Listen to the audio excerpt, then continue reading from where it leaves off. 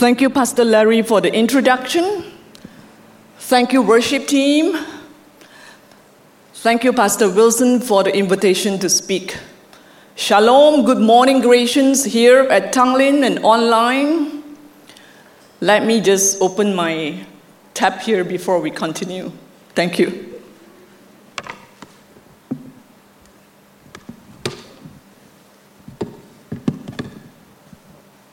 This morning, as we gathered here as one body and worship God with one voice, one heart, and one spirit, we experience an awesome presence of God. And His presence is all we need. Let us pray. Father, thank you for being with us wherever we are. Holy Spirit, come, speak to our hearts this morning. Lord, lead me, guide me, and hide me behind your presence. In Jesus' name, amen. This morning we are in the second session of the Investigate series. I'm assigned to speak on how should we steward our personal finance to honor God. This is the second year Grace is doing the Investigate series. May I encourage you to check out our Investigate sermons in 2021. And you can see the QR code on the slide, so please click and you can go and revisit those sermons. There will be 3 parts in my sharing this morning. Part 1, the 3-bucket budget plan. Part 2, a balancing act of 3 sets of principles. And part 3, the most exciting, a story and a song. Are you ready? Let's go. When my nephew was 4 years old, he attended a financial planning presentation with me. The presenter asked the audience why we need to earn extra income. My little nephew's answer was to buy expensive toys. That was his worldview. Do you know why you are working hard to earn, save, and invest? Based on our psychological research, there are 10 key drivers behind. They are recognition, social status, life enjoyment, peer pressure, contribution to the society, social norm, that means peer pressure, security, luxuries, technologies, and of course, for financial gains. Whichever is your top driver, check also if that's where your heart lies. Personal finance is a term that covers managing, saving, and investing our money. Pursuing biblical financial well-being means we utilize biblical principles and wisdom to help us make wise decisions and God-honoring financial decisions. In essence, we do what typical financial planning does, but uses biblical financial principles and wisdom to filter through our decisions. The focus of typical financial planning is about maximizing our earnings and for our glory. Biblical financial planning is about maximizing earnings for God's glory. The core difference is our posture. One is focused on ourselves, and the other is focused on God. This morning, we will focus on pursuing biblical financial well-being for God's glory and His kingdom advancement, which is our big idea this morning. The question at hand is how to. This brings us to part 1. Create a personal financial budget plan. Most of us who are still gainfully employed manage our company's finances with a budget. Whenever I receive a spending request, I will ask my finance director, do we have the budget? Personal financial well-being too starts with a personal financial budget plan. This sounds basic, but how many are doing it? I did a quick survey and a mini one. There are 122 respondents across different age groups. 48% of the respondents have an annual budget plan to manage their personal finance. 47% spend and save according to the budget plan. A lower percentage is found in the 30s age group for various reasons. I hope after this sharing more will do so. A personal financial budget and plan is biblical and the responsibility of all God's people as stewards. Luke chapter 14 verse 28 says this, "For which of you, desiring to build a tower, does not first sit down and count the cost, whether he has enough to complete it?" This morning, may I propose to you a simple 3-bucket budget plan to manage our savings, earnings, and expenses. Many of us grew up with a piggy bank where we were taught the concept of savings. I heard of an interesting way a grandmother taught her grandchildren. She gave 3 piggy banks to each grandchild when they celebrated their 6th birthday. On the first day of the month, they would apportion their pocket money into each piggy bank, one for school, one for wish lists, and one for savings. This inspiration has a powerful concept for us to learn from. I will call it the 3-bucket budget plan concept. First bucket, necessities, my needs. This bucket includes all spending to live on. For example, home loan repayments, home rental costs, utility expenses, grocery bills, transportation costs, insurance premiums, medical fees, children's education, Depending on individual life stage and personal commitments, this portion ranges from 50% to 70%. If you find that your necessities budget account for more than 70% of your allocation, you may need to adjust your lifestyle to accommodate your savings. In Singapore, 2 items that cost the most are car and private housing. Some, of course, have secret hobbies and indulgence that can cost more. Start asking if these are necessities or desires, my needs or my wants. This brings us to the second bucket, desires, my wants. This bucket includes items you may not require to survive, but may incur costs for enjoyment and indulgence. For example, shopping bills, personal grooming, restaurant meals, holiday expenses, membership fees to country clubs, pedigree pet expenses, and maybe even include Musang King. There is a fine line between necessity and desire spending. A car might be a necessity for a family, but a luxury car is a desire if there is no need and there is no budget. A home is a necessity, but a landed property is a desire if there is no need and no budget.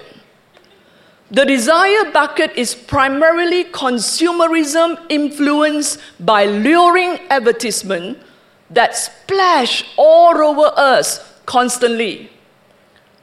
Financial institutions give us the means to buy now, enjoy now, pay later. They provide us the vehicle to borrow, to spend.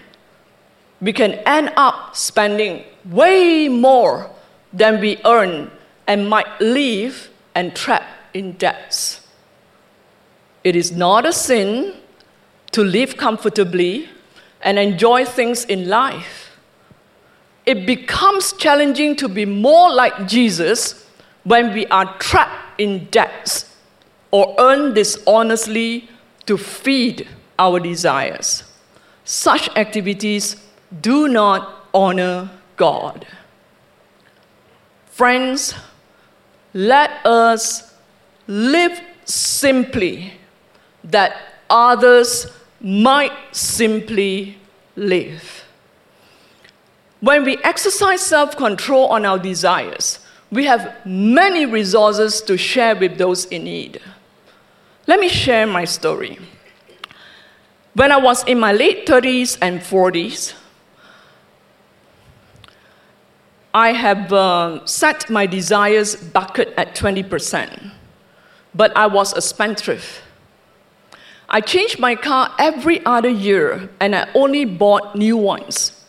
At one point, I had a convertible car for only 6 months because I didn't like it. This is in addition to many other big-ticket items.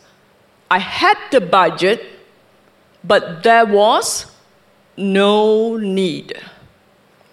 Imagine the amount of dollars lost in each transaction.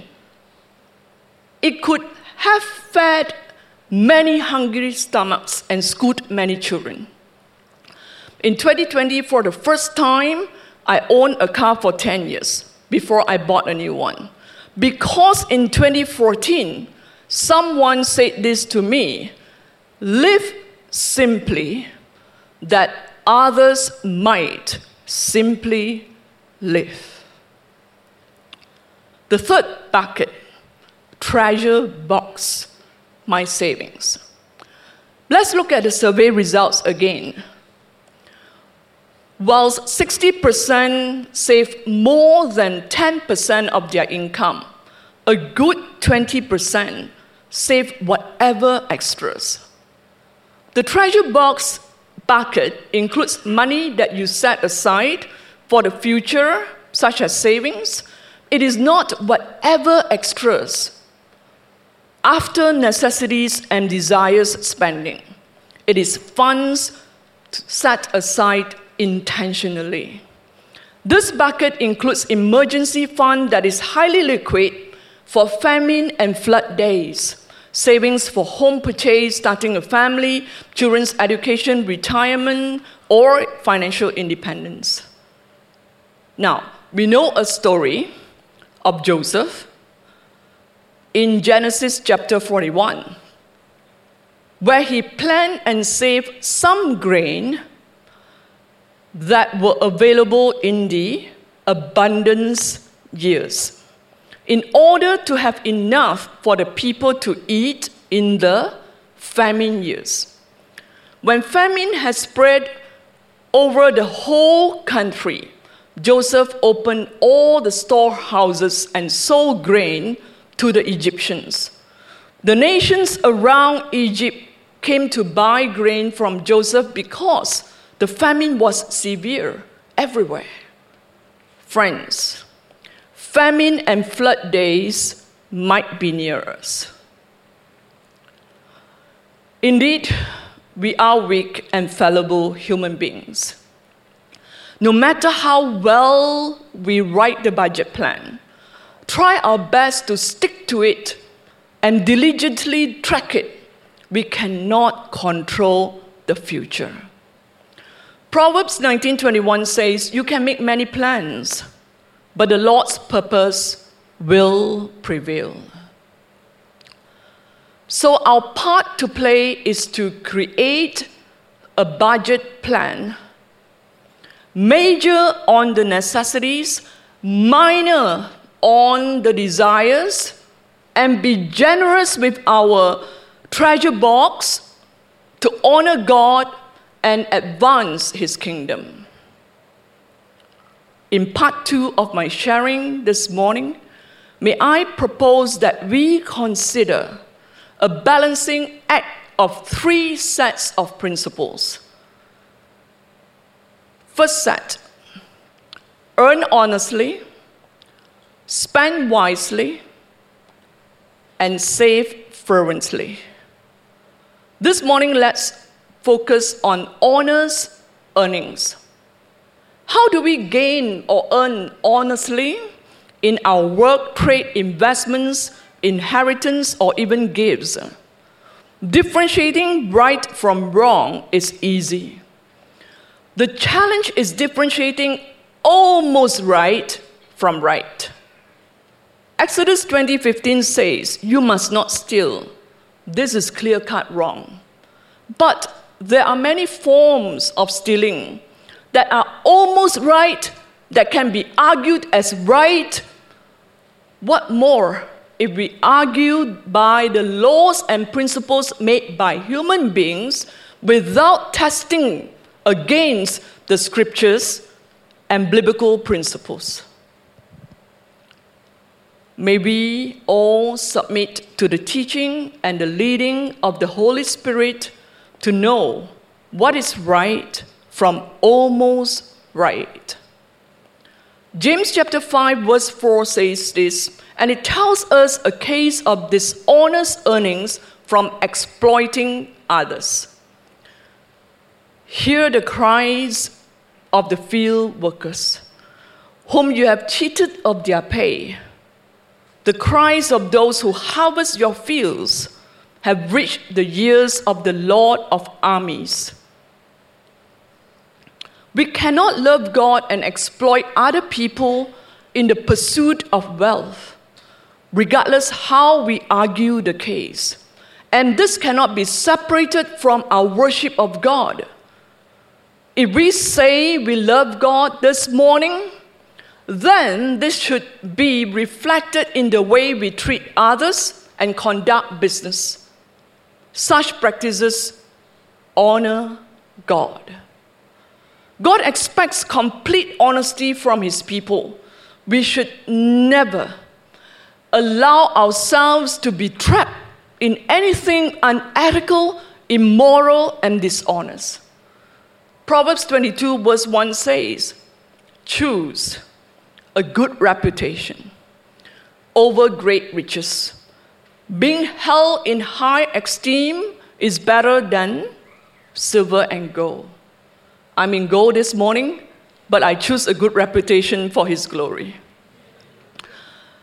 Proverbs 28 verse 6 says, "Better be poor and honest than to be dishonest and rich." Friends, our struggles with our finances do not justify dishonest gaining and earning. Instead, we must remember God is our refuge, and He cares for those who trust in Him. We shouldn't be anxious about money problems. Philippians 4:6 assures us, "Don't worry about anything. Instead, pray about everything. Tell God what you need and thank Him for all He has done." Friends, we only need to do our part, and that is to earn honestly, spend wisely, and save fervently. The rest is in God's hands. Second set of principles, contentment and godliness. This is the winning formula. Contentment and godliness is great wealth. 1 Timothy 6:6-7 says, "Yet true godliness with contentment is itself great wealth. After all, we brought nothing with us when we came into the world, and we can't take anything with us when we leave it." My mother passed away on July 4th this year. She left behind 3 children, beautiful plants in her garden, some money, and some assets. On her final day, her sister assured her that her plans will be well taken care of. Her money and her assets will be well managed. And she seemed rested. She could not bring any of these with her, but she could not let go either. Learning from her journey, I began to declutter my home, simplify my financials, and get it that I cannot bring anything with me when I die. On being content, Paul says this in Philippians 4:12, and it is my personal experience too. I know how to live on almost nothing or with everything. I've learned the secret of living in every situation, whether with a full stomach or empty, with plenty or little. Friends, let's pursue God and be content, and that is great wealth. The winning formula is contentment with godliness is great wealth. Here is the formula to avoid. Great wealth without contentment is stress. This means great wealth with discontentment brings stress. Discontentment stems from 3 C's: covetousness, comparison, and competitiveness. On covetousness, Exodus 20:17 says this: you must not covet your neighbor's house, you must not covet your neighbor's wife, male or female servant, ox or donkey, or anything else that belongs to your neighbor. In my growing up years, I stayed with my grandparents whilst my parents worked in another town. Our neighbor has 2 children about my age. I used to envy them and drew. Their father drove them to school in an S-Class Mercedes-Benz. I wish I had toys they had, the holiday destinations they went to, and the opportunity to study abroad, and the list goes on. Friends, if you are where I was, why not just admire without having to acquire, and do not feel envious?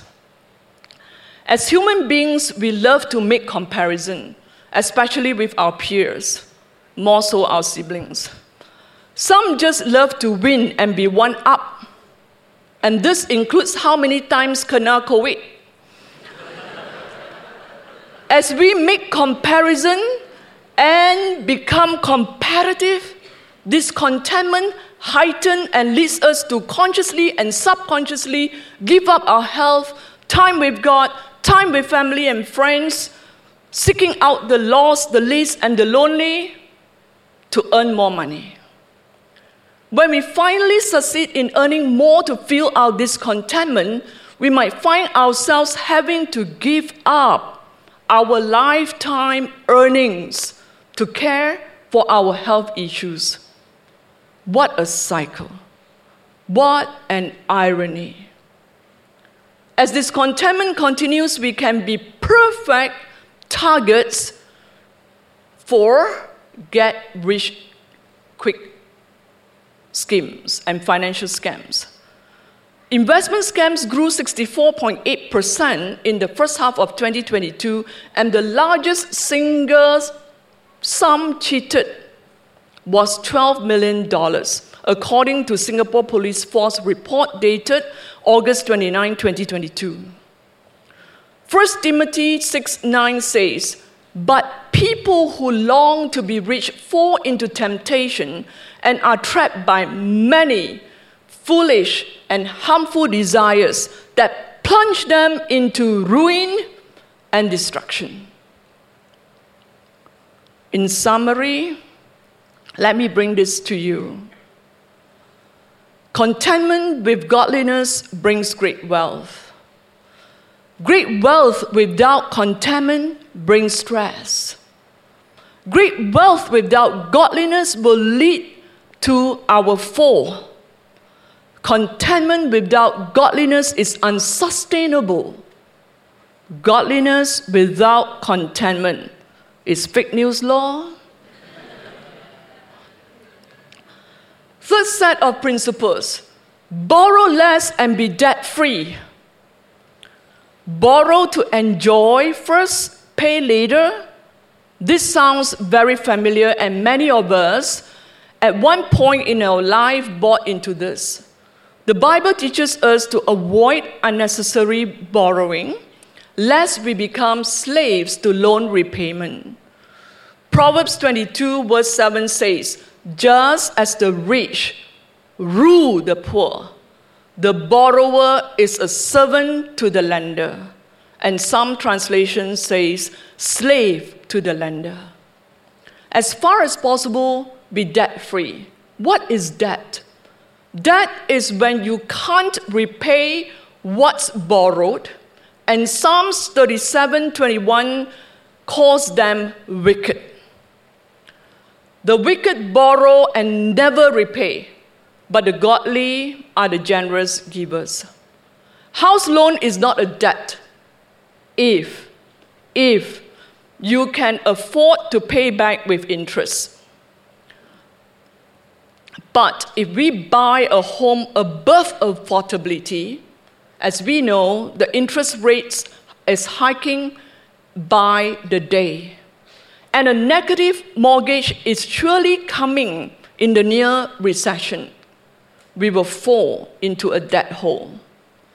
When we become burdened with a heavy load of debt, we no longer have the freedom to decide on our spending and saving because we must clear those debts first. And if we don't, we might face bankruptcy. It is God honoring to live debt-free. Why? So that we are free to spend our time and our resources loving God, loving His people, and participating in the advancement of His kingdom. How to? Let us optimize earnings, live way below our means, and maximize giving. In summary, can we all agree that the way we manage our finances is a testimony to our neighbors? Friends, let's do a balancing act daily. Earn money optimally, but honestly and justly. Save money fervently, but not hoard it. Spend money wisely, with discretion and control. Give to the Lord joyfully and sacrificially, but with discernment and the guidance of God's Spirit. Be wealthy, but don't love money, and be content. This morning, whether we are financially wealthy, financially not much, or somewhere in between, let's pursue personal financial well-being to honor God for His glory and advancement of His kingdom. Allow me to enter the final part of my sharing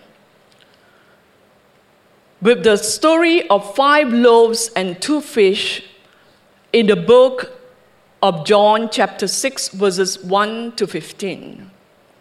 Imagine yourself at the scene now.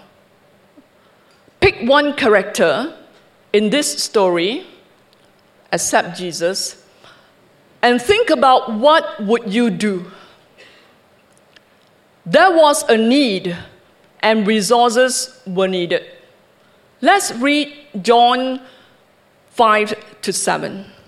Lifting up his eyes then and seeing that a large crowd was coming toward him, Jesus said to Philip, "Where are we to buy bread so that these people may eat?"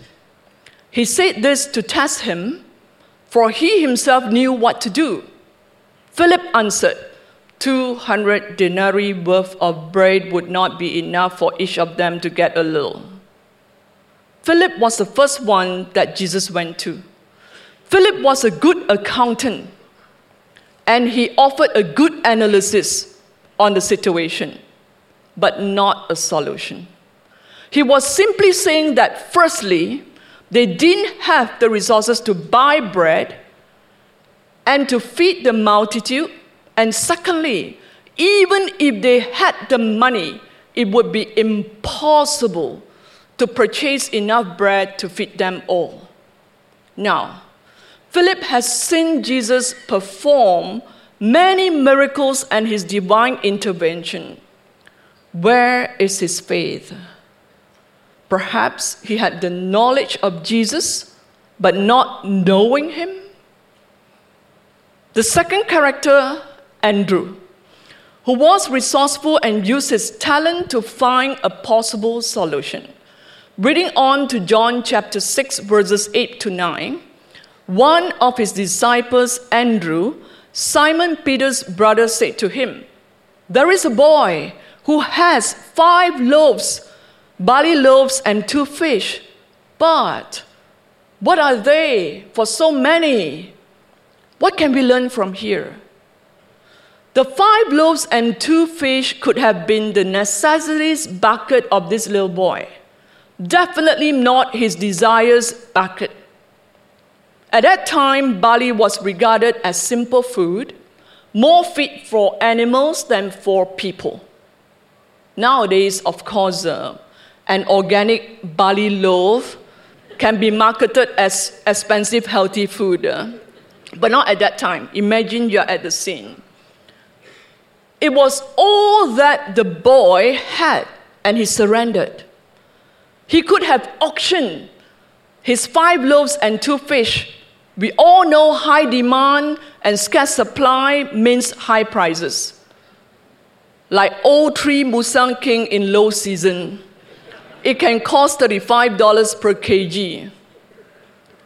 But there was a need, and resources were needed. The little boy surrendered his necessities and all he had. Are we willing? Are we able to do the same?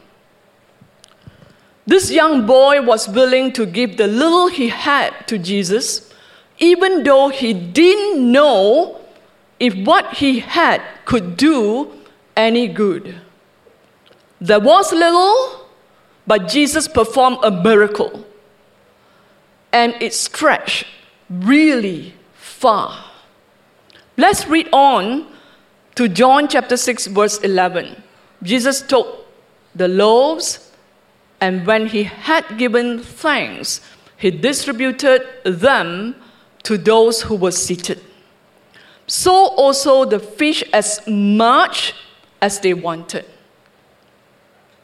Friends, that's what God can do with our finances when we seek to honor Him with them. Nothing and nobody are too little or too small in the eyes of God. Little can be made much in His hands. Be it youtiao or sourdough, be it garupa or anchovies you are giving to God, it doesn't matter to God more than our heart, posture, and attitude. John 6:14 says, when the people saw the sign that he had done, they said, "This is indeed the prophet who is to come into the world." Jesus transformed hearts of the multitudes to proclaim he is indeed the Messiah. His power transformed the heart of the little boy and the disciples. They saw Jesus turning a question mark into an exclamation mark. The story lived on 2,000 years now, have transformed, still transforming, and will continue to transform many hearts. As we give like the little boy, we release resources into his kingdom for the expansion of his kingdom. As we release our resources, we release the stronghold of possessions on us. As we give, we receive the blessings from God, the blessings from the recipients.